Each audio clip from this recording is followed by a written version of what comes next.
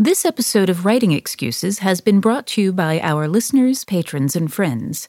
If you would like to learn how to support this podcast, visit www.patreon.com/writingexcuses. Season 19, Episode 4. This is Writing Excuses. Pacing with Fonda Lee. 15 minutes long. Because you're in a hurry. And we're not that smart. I'm Mary Robinette. I'm Dongwon. I'm Aaron. And I'm Dan. So we're here this week with our guest host, who was a guest instructor on the 2023 Writing Excuses Workshop and Retreat, Fonda Lee. Fonda is one of my very favorite speculative fiction writers. She's the author of the Greenbone saga, starting with Jade City, which is probably my favorite fantasy series of the past decade. And so with that tough introduction, I'm going to toss it over to Fonda Lee to talk about herself for a second. I don't know if there's anything else to say, Dongwon. Thank you very much for that introduction. I'm delighted to be back on Writing Excuses. As Dongwon mentioned, I'm the author of the Greenbone saga, as well as a number of science fiction novels. My most recent work is a novella called Untethered Sky. So when we decided to have you on the podcast, there was one topic that I immediately jumped to that I wanted to hear you talk about, because I think one of the strongest things about Jade City and the other Greenbone books is the incredible pacing of those books. They are very action-oriented, there's a lot of tension, but you also know how to lean into a character moment, sort of luxuriate in two people having a conversation, or even just a character walking down the street, and the way that that can create tension as danger escalates in those moments. So I'm going to toss it over to you to talk a little bit about how you think about pacing and what are some tools that our audience can use. I love talking about pacing because I think it's a topic that isn't covered quite as frequently in writing conferences, writing classes. And one of the reasons is because it is so incredibly subjective and dependent on the genre, the subgenre, the category, the length of the work, the tone, the author voice, all of these things play into pacing and what the right pacing is for a story. If you go on to Goodreads and you pick any book, almost certainly you will find a 5-star review that says, "This book was gripping, I couldn't put it down." And you will almost certainly find a 1-star review that says, "This was so boring, I couldn't finish it." And that is because so much of the pacing is dependent on reader expectations. So I like to think of pacing not just as the speed of the story, which is what I think a lot of people automatically assume it is. Instead, I think of pacing as the sequence of events, the prose style, the rhythm, and the level of tension in the narrative that affect the reader's perceived unfolding of that story. So think of it as the soundtrack of your story. Yeah, I love you talking about it in those terms, because inside industry circles, the other reason I wanted to bring this up is I feel like it's one of the aspects of writing that I understand least well. Because inside industry circles, we use a truly terrible term where we say, that book is pacey, or that book is not pacey, right? Which is a terrible way to say it, but I don't know why we do it that way. Anyways, people are constantly telling me that, like, oh, that's not pacey enough, or that book is very pacey. And I'll read it and I'll be like, I found this to be a very tense experience, or, so there is that subjectiveness that comes into it. So when you're thinking about how to increase that tension, how do you target what readership you're going for and make sure for that audience, it's like pulling them through the experience in the right way? Yeah, that's a really good question to ask, because you have to first ask yourself, what are the conventions of your genre and category, and what are your readers going to expect? So if you're writing for adult literary fiction audience, they're going to have a very different expectation of pacing than if you're writing a middle grade fantasy novel. So that's the first thing to know, is that you have to work within the expectations of your readership. And you're only going to know that by reading a lot within that category or that genre and understanding what conventional pacing is within the field that you're working in. But also remember that the way that you just used pacing, pacey, right, which is essentially saying it's a faster story, is not always right. It's not always appropriate for that work. And that advice, I think, also comes oftentimes because beginning writers are told you have to hook the reader right at the beginning. You have to attract the agent, you have to attract the editor, and so they default to trying to make the beginning of their story as fast-paced as possible when that may not be the most appropriate beginning to their story.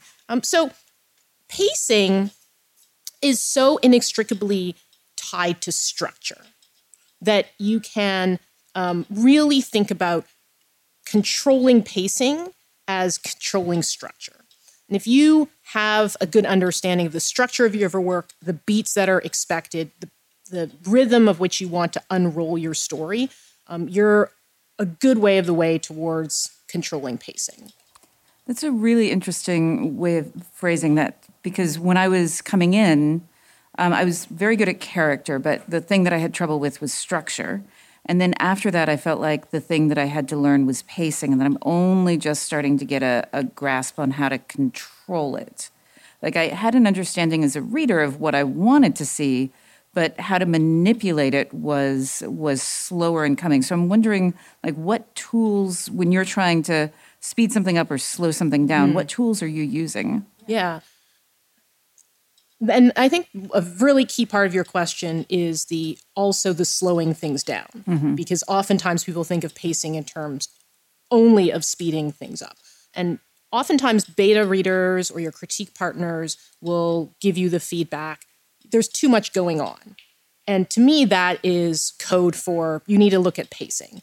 And you may be trying to move too many things into a scene, and slowing things down is actually going to help your reader. So in terms of the tools that you asked about for speeding things up, one of the ways that I think about speeding things up is being as economical as possible with description, with dialogue, and with exposition. So there's a few things that you can think about. One is, first of all, how do you make your scenes do multiple jobs? And if you want to increase the pace of a particular part of your story, you can do that by accomplishing more and layering those ingredients into a scene. So let's say you have an action scene that's going on. You also want to reveal a bit of character in that scene. You want to have a tense moment that while the action is going on, a bit of dialogue that's going to increase the tension there.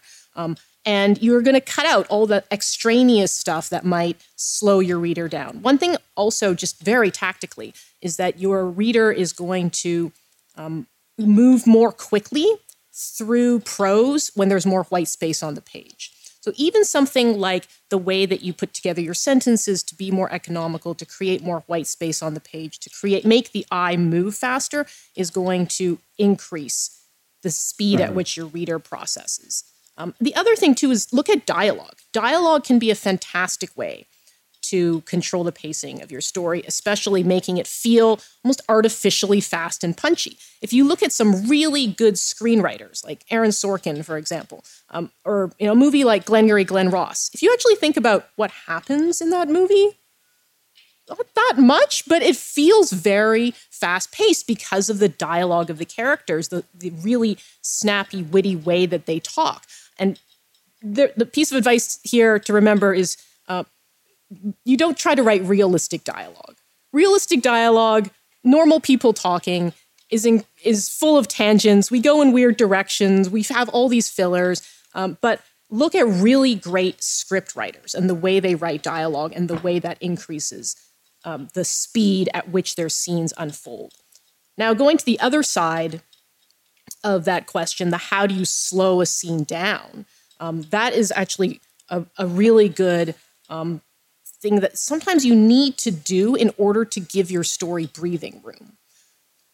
Oftentimes, books that are fast-paced suffer from having action scene after action scene after action scene, where the characters can't process what's happening, and as a result, the reader doesn't have time to process what's happening. So one of the things that I like to do in my own work is making sure those high-tension scenes, those high-action scenes are spaced out in a way that the characters have these quiet moments in between. So they have a chance to process what's happened. You can get an interiority in with those characters, and that creates this sort of ebb and flow of tension.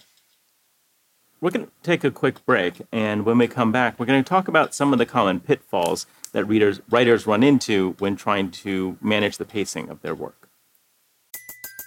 Everybody in your crew identifies as either Big Mac Burger, McNuggets, or McCrispy Sandwich. But you're the Filet-O-Fish Sandwich all day.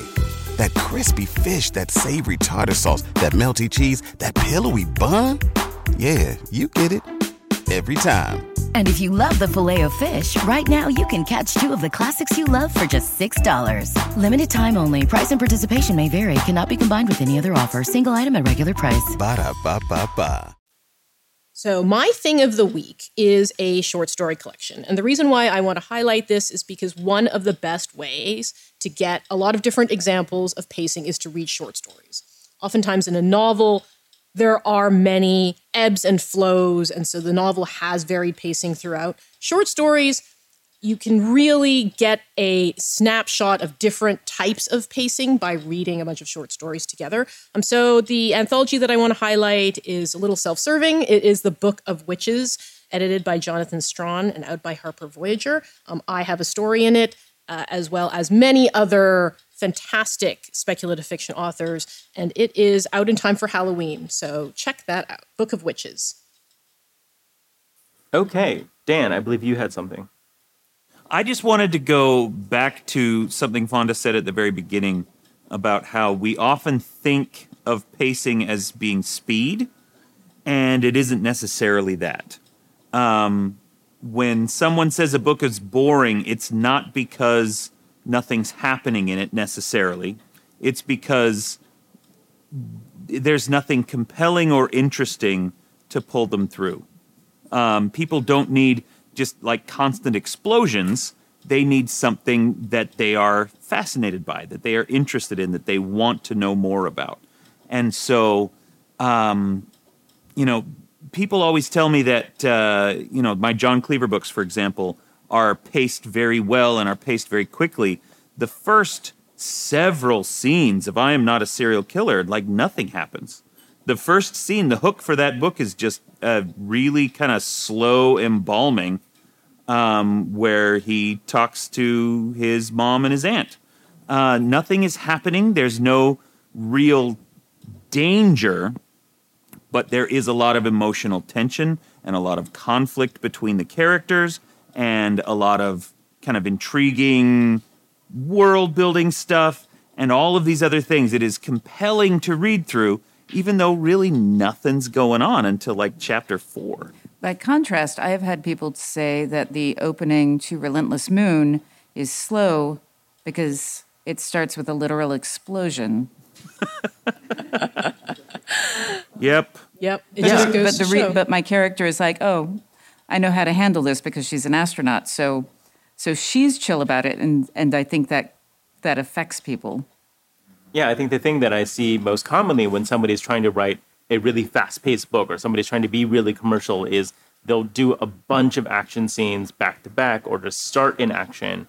But to me, that can end up feeling very slow, either because of something Mary Robinette's mentioned, which is the character is so competent in the moment, or because we don't know the characters yet. So you don't have those individual character stakes, right? There's nothing that's really putting them at threat in sort of a core identity way. And for me, that's where a lot of tension comes from. And so sometimes just throwing someone into a situation where survival is the question can feel ironically less tense and less driving than a scene where a relationship is at stake, which could be as slow as a conversation with family members. Yeah.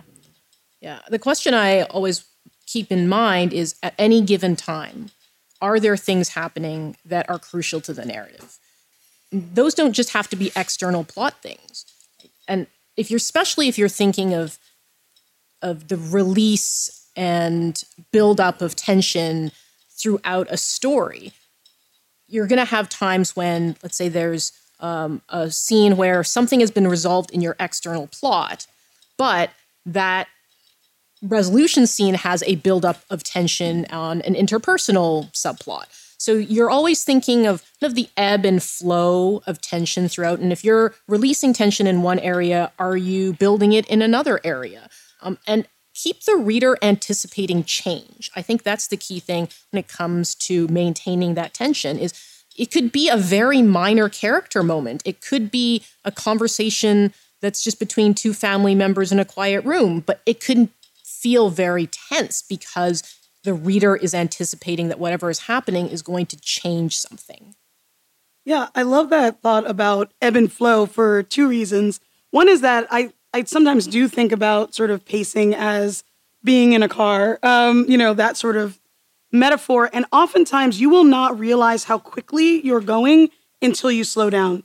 You don't realize the speed until something changes. And then that change makes you realize, well, actually, like, we all got used to being on a boat, and now the boat is moving a lot more today, and we are feeling that change, y'all. So, that is the thing that really lets you know that a pacing is happening. Yeah. I also think that you can change the distance between when you're having, something is introduced and then resolved. If things are introduced and resolved really quickly, that feels faster paced than if you introduce something and it takes a while for it to resolve. And so having those, that's another way to make something feel, I think for me, faster or slower paced. Yeah. And being able to direct, control, and then twist your reader's expectations creates variation in the pacing, which is interesting to them and will keep them compelled because, a monotonous dance track that's very fast paced is still boring, right? If you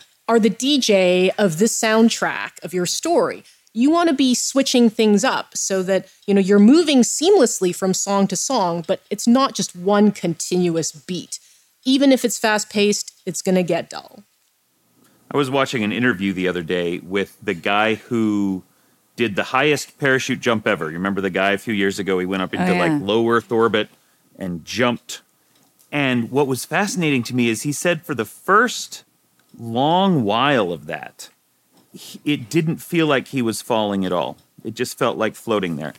This is this incredible thing. He's like something like 160,000 feet. And he said it didn't feel like falling. It wasn't exciting. It was just floating. And that's because there wasn't enough atmosphere. There wasn't enough to react against. And so it wasn't, like Aaron said, there wasn't change of speed. There wasn't the sign of something going on. It was just nothing. I love that idea. I love that image that it's the variation is the change in rhythm. It's the use of negative space. All of these things are what's helping move your reader through the story at the speed that you want them to and keep them engaged throughout. So, Fonda, thank you so much for joining us. I believe you have our homework this week.